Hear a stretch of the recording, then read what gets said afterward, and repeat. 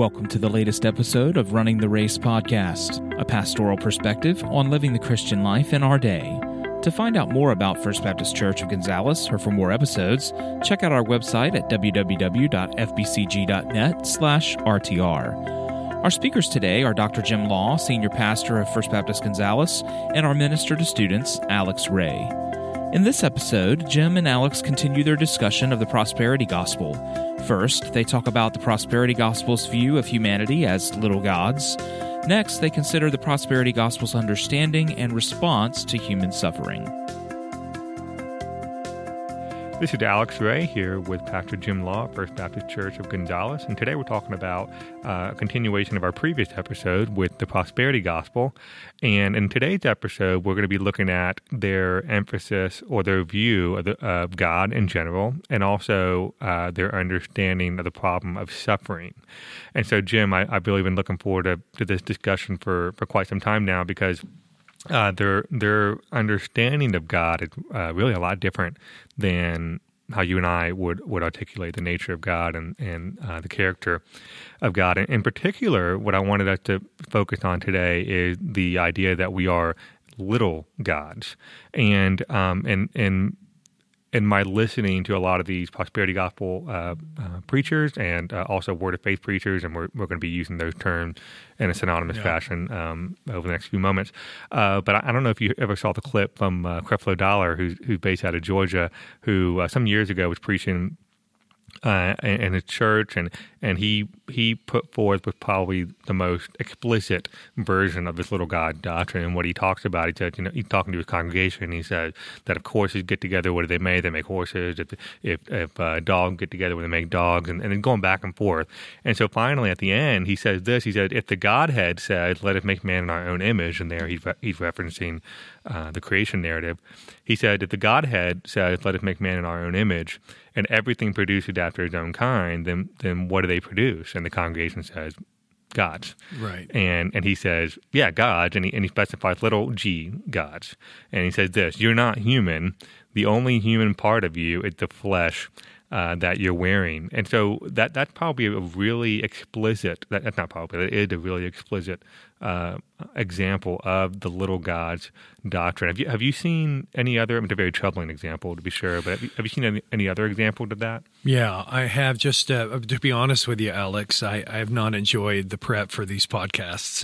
When I consider the distortion of the gospel and really transformation of what we understand biblical Christianity to be, namely a robust faith that transformed the Roman world and has brought not only the words of eternal life to this world, but also the major developments of every aspect of life, peddled really by these prosperity preachers. I have not enjoyed the background study and just preparing to have this conversation. It's just how it's exported to the nations and just a distortion of what the truth is. So when the health and wealth gospels, a gospel known as Word of Faith, positive confession, teach that if one has enough faith, then by declaring health and wealth, they can create their own reality. Mm-hmm. That's something, we're talking about something different. And with regard to healing, with regard to prosperity, and we'll look at that in suffering in just a moment. But you mentioned the little gods, the little gods doctrine, which teaches that if we're created in God's image, that somehow means we're little gods. And they're doing theology by defaulting really to human reasoning rather than working out their theology in the biblical text, which I think is so important. We would affirm, as Wayne Grudem and other sound Christian teachers would affirm, that being in the image of God means that man is like God and represents God of all the things we could say about him. Right. We have a moral aspect, a spiritual aspect, a mental aspect, a relational aspect, which represents God in a way that no other, creature does. However, what we have in the Word of Faith movement are statements like Kenneth Hagin, for instance. You are as much the incarnation of God as Jesus Christ was. Mm-hmm. Well, that's not just a little wrong. That's blasphemous. Right, and he was a big name. And some years ago, he died a while back, but he'd often called the father of the modern Word of Faith movement, and so he was a very influential figure in this.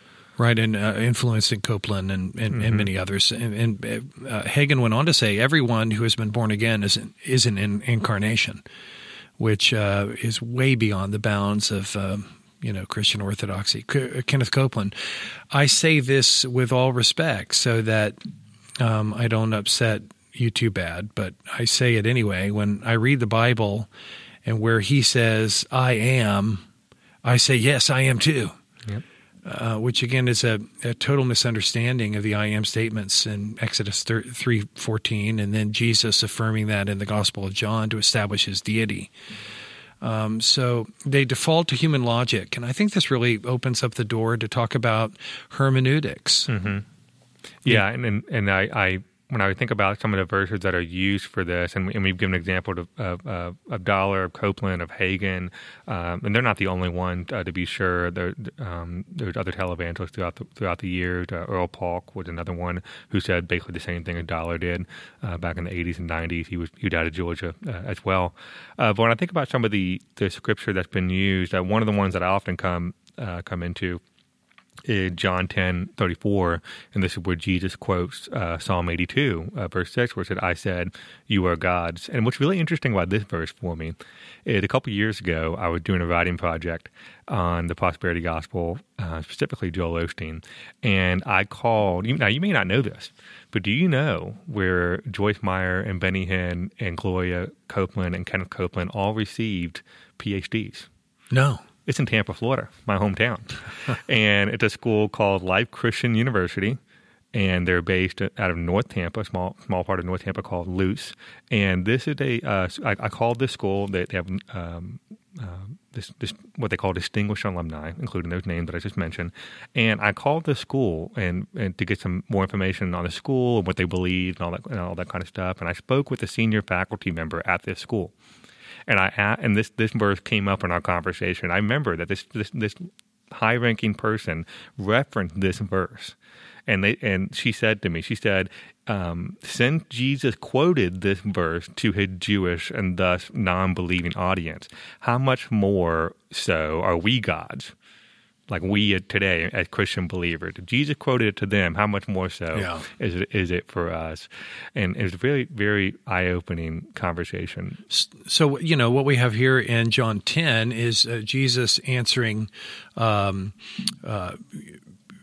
Jews who were coming after him for blasphemy, namely that that he was making himself out to be God. And he references Psalm 82, which is kind of a cryptic text.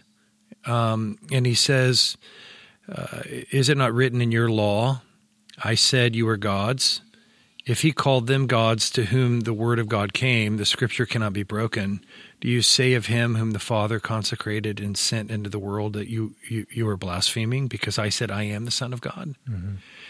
And so the original context in Psalm 82, a psalm of Asaph, he's addressing earthly kings, or earthly judges rather, to who have been given the important role of adjudicating issues in Israel, and he references them as gods, small g, not because of their nature, but because of their role. Right. And it's an indictment against them because they are not doing justice. They're not pursuing justice in their role.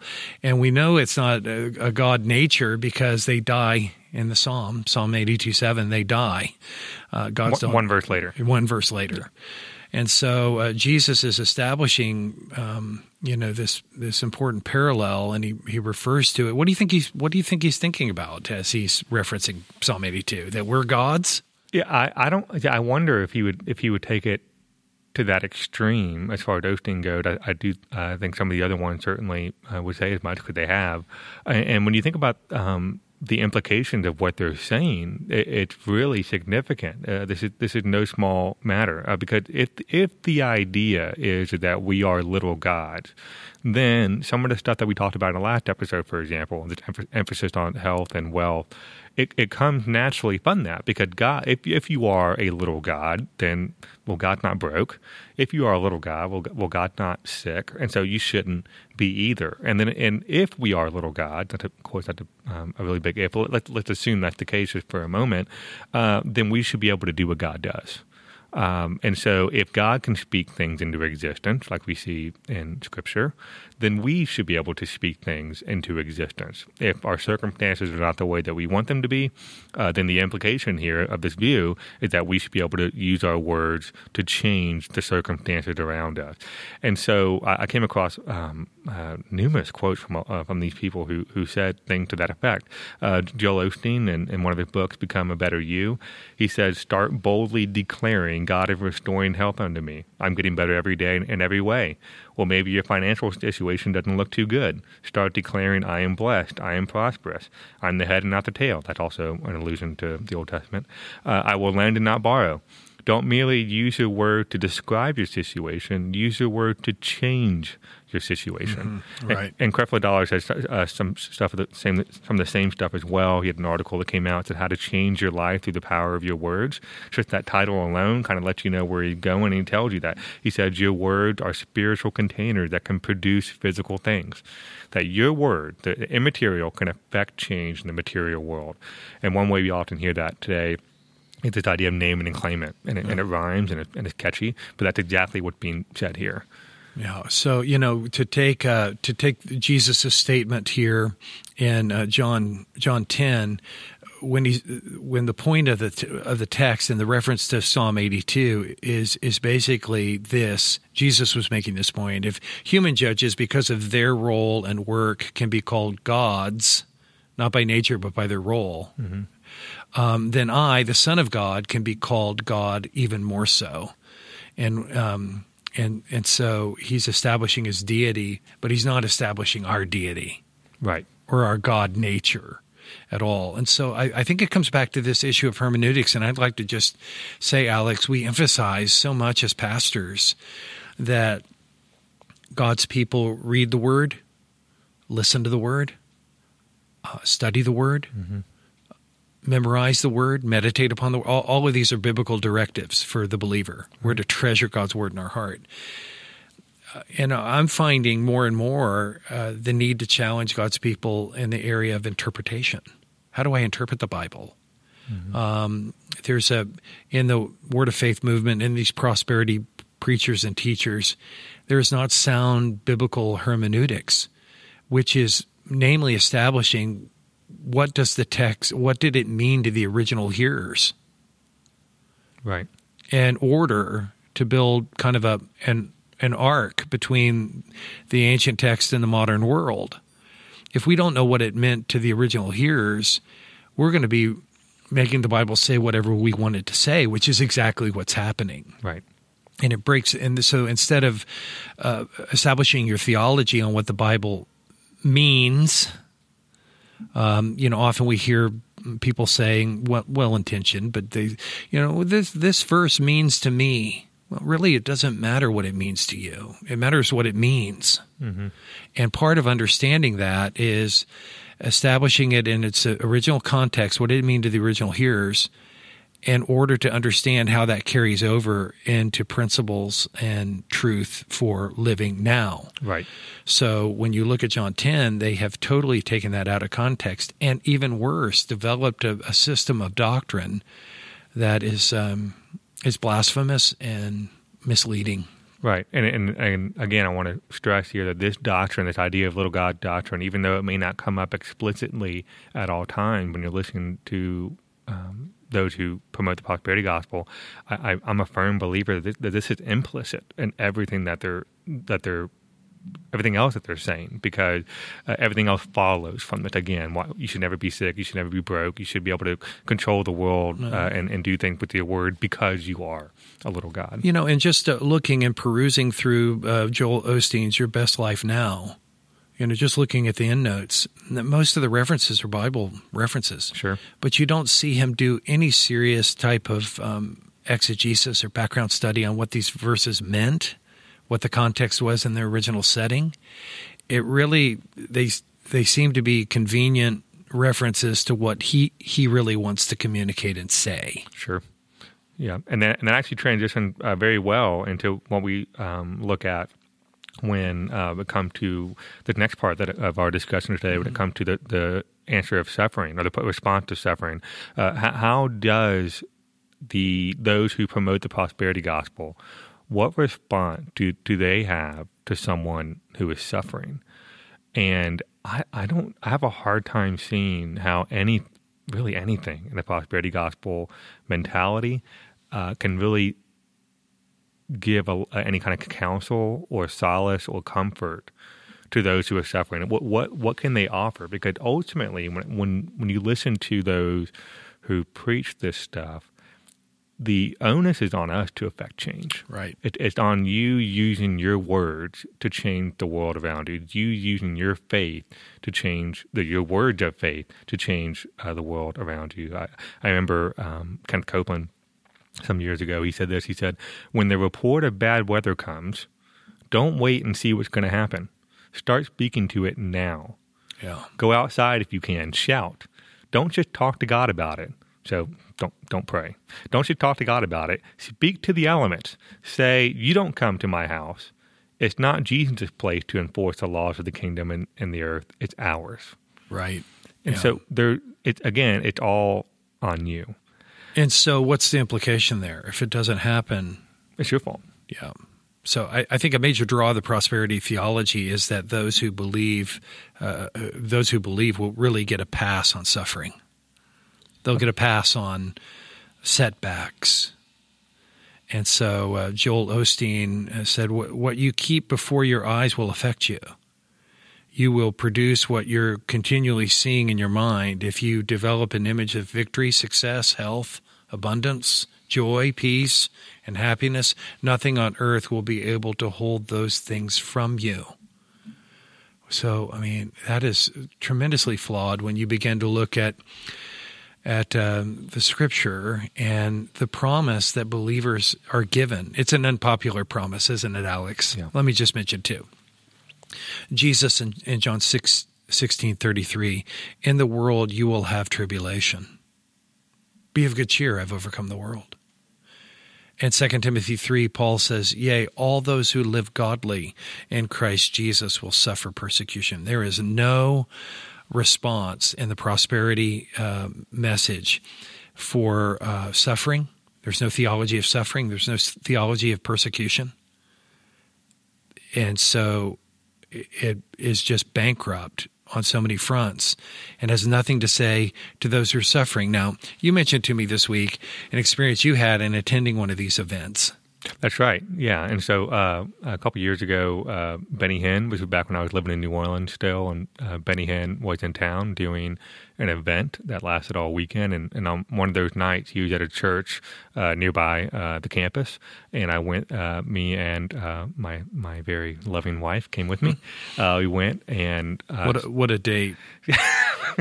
It was, and we went there, and I'll never forget. There was a number of notable things that happened that night, but probably one of the saddest moments of that night was that there was a boy who had been maybe in middle school, perhaps 7th or 8th grade or so, and he had a flu mask on.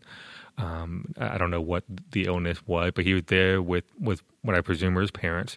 And at some point in the service, and it was a couple hours long, it was pretty long, they had people line up next to the stage if you wanted to get Slayed in the Spirit by Henny, and that's a whole other separate conversation. But there's a whole line that developed. Which, since you brought it up, though, Slain in the Spirit, what is that? Right. There's nothing in the Bible that would espouse that or command us to pursue that. Right, sure. And so there's a whole line of people that's waiting, and they get called one by one. And so Benny would do a couple people, and then he'd wait, and then he'd go and talk, and he sang for a little bit, and in between, and then he'd go back to the line and call some more people, so on and so forth. And after a long time, that young child, a young boy with his parents are moving up closer and closer, and they finally get to the front of the line, and they stop doing it. And you get to the end, and then shortly thereafter, the service ends. And I just remember thinking like they I don't know where they're from. I don't know if they're from New Orleans. I'm sure they're probably from the city, but they spent that night waiting for something to happen for their son to get healed. And they get to the front of the line, and Benny says, "We're done." And so, what kind of message of comfort? Oh, there is none to that. And you mentioned the use of Scripture and all of this, and I think it's important again to emphasize the need for solid biblical interpretation when it comes to engaging with not just what they're saying, but also what they're writing as well. And usually those are one and the same. But when I read Joel Osteen, for example, he's written a number of books. When you read his and also listen to his sermons, he's an incredibly gifted communicator. He's very well spoken. He's very articulate. Just from a preaching perspective, he rarely ever looks at his notes, which I find pretty impressive. But when you look at actually what he's saying, he's very good at incorporating Scripture into what he's saying, but he does exactly what you just mentioned a moment ago, which is that he completely isolates the context and doesn't pay attention to the context much at all. So I just want to give you a quick example. In his book, It's Your Time, he says this, and I'll see if maybe you know what verse he's alluding to here. He says, "God is a faithful God. The promises that he put in your heart, that you will be healthy, that you're coming out of debt, that your family will be restored, that you'll have a supernatural year, God had every intention of bringing to pass. He is called the author and the finisher of our faith. God will never start something that he cannot finish." And so that's quoting Hebrews chapter 12, where it says that Jesus is the founder and perfecter of our faith. And so what's interesting here is that when you look at the context of that, if you read the rest of that verse, it says, Jesus, the founder and perfecter of our faith, who for the joy that was set before him endured the cross. Right. And so it's not about fulfilling some sort of our own personal satisfaction or getting a bigger paycheck or fixing whatever problem, as significant as they may be. I'm not trying to trivialize any kind of suffering that somebody may be going through, but that's not what the verse means. Well, and for us, Alex, this is not a personal vendetta on our part. We abominate this teaching because of the damage it does to human souls and the dishonor it is to Christ. Let me just take up the book that Osteen wrote 15 years ago, Your Best Life Now, and just plug that into biblical narratives. For example, Stephen in Acts 7. Really? Right. Where he gives a historical defense of moments in Israel's history where they hardened their heart and disobeyed God and then is stoned for it. And when he was being stoned, Stephen looked up into heaven and saw Jesus standing at the right hand of the throne of God. Is this life really his best life now? Right. When I consider the Apostle Paul, who said, "Through many sufferings we enter the kingdom of heaven." And he says in 2 Corinthians 11, 5 times I received from the hands of the Jews 40 lashes less one. 3 times I was beaten with rods. Once I was stoned. 3 times I was shipwrecked. A night and the day I spent in the deep, and on he goes. And then he says, in addition to these physical things, I had the daily pressure on me of the churches. Is this Paul's best life now? Right. No, he said, my citizenship's in heaven, where I await a Savior. And so I think that the prosperity message fits into well with the American mindset, and it sells well, actually, sadly, globally, as it's being exported to other nations who think that if I believe hard enough, God's going to make me richer, healthier, prosperous. Right. And related to this idea of suffering too, because usually when people are suffering, one of the first things they want to do, hopefully, that they pray, which is a good thing. But then even when you read their writings on prayer, the motives for prayer and the instructions on how to pray and why to pray are a formula. Very much a formula, absolutely, which we discussed in the previous episode as well. In one of Osteen's books called Think Better, Live Better, which again goes back to very much tied to this idea of word of faith. If you think differently, then you'll speak differently. If you speak differently, then things will happen. But in his book, Think Better, Live Better, the word prayer appears 65 times. That's a pretty good amount for a book. However, rather than any focus on God in this particular book, every use of the word concerns personal prosperity of some sort, specifically on what God can do for us. Just by way of comparison, when you look at the idea of how often gospel or sin is mentioned, they're mentioned very, very little in comparison. But in this book in particular, he actually develops the whole concept of what he calls sick prayers and weak prayers. And he says this, he said, "I wonder what would happen if you would dare to pray, God, make me famous. God calls me to stand out so I can make a big difference in this world. God can make things happen that you could never make happen." And so then, for Osteen, a sick prayer is one that doesn't demand much of God, but rather asks God for help simply to get by. And so weak prayers, by contrast, are those that come from what he called a slave mentality. And he goes back to the Jews being enslaved in Egypt, and he goes on about that. I think as a corrective to that, Alex, just quickly, is, God's statement to Abram, when he called him, "Fear not, Abram," Genesis 15, "I'm your shield, your reward." For the believer, God is our reward. Right. Not anything that we can accumulate in this life, whether it be good health or riches or anything. He's our reward. He's our heritage and inheritance. Yeah. Yeah, that's right. And that actually reminds me of something Ben Witherington, who's a New Testament scholar, he said this. He said, if there is to be a prosperity gospel worthy of its name, it should be all about the great blessing of giving and living self-sacrificially, and how freeing it is to be trusting God day to day for life and all of its necessities. And so I think as we wrap up, I think as we think about why would God allow the suffering to happen in the life of Christians, and that's a good question to ask. It's a healthy question to ask. And I as you mentioned, times can get tough, and we're not guaranteed an easy life. Scripture is pretty explicit about that. Jesus is very clear about that. And for me personally, I've been very helped by something I heard from Tim Keller some years ago, where he said, and I'm paraphrasing him here, but basically that there's a million reasons or more as to why God might allow us to undergo some sort of suffering, big or small. Million reasons. We may not ever know what that reason is, but we do know what one of those reasons is not. And one of the reasons that it's not is that it's not that God doesn't care. Now, how do I know that? Well, I know that because Scripture tells me that while I was an enemy of God, Christ died for me. And so when I think back to the times I'm going through hard times or suffering of any kind of sort, no matter what that reason may be, and I may never find out what it is, one of the reasons that it's not that God doesn't care. And in that time of suffering, I can remember that while I hated God, He loved me. Yeah. And while I didn't deserve anything but condemnation, He extended grace to me through the person and work of Jesus Christ.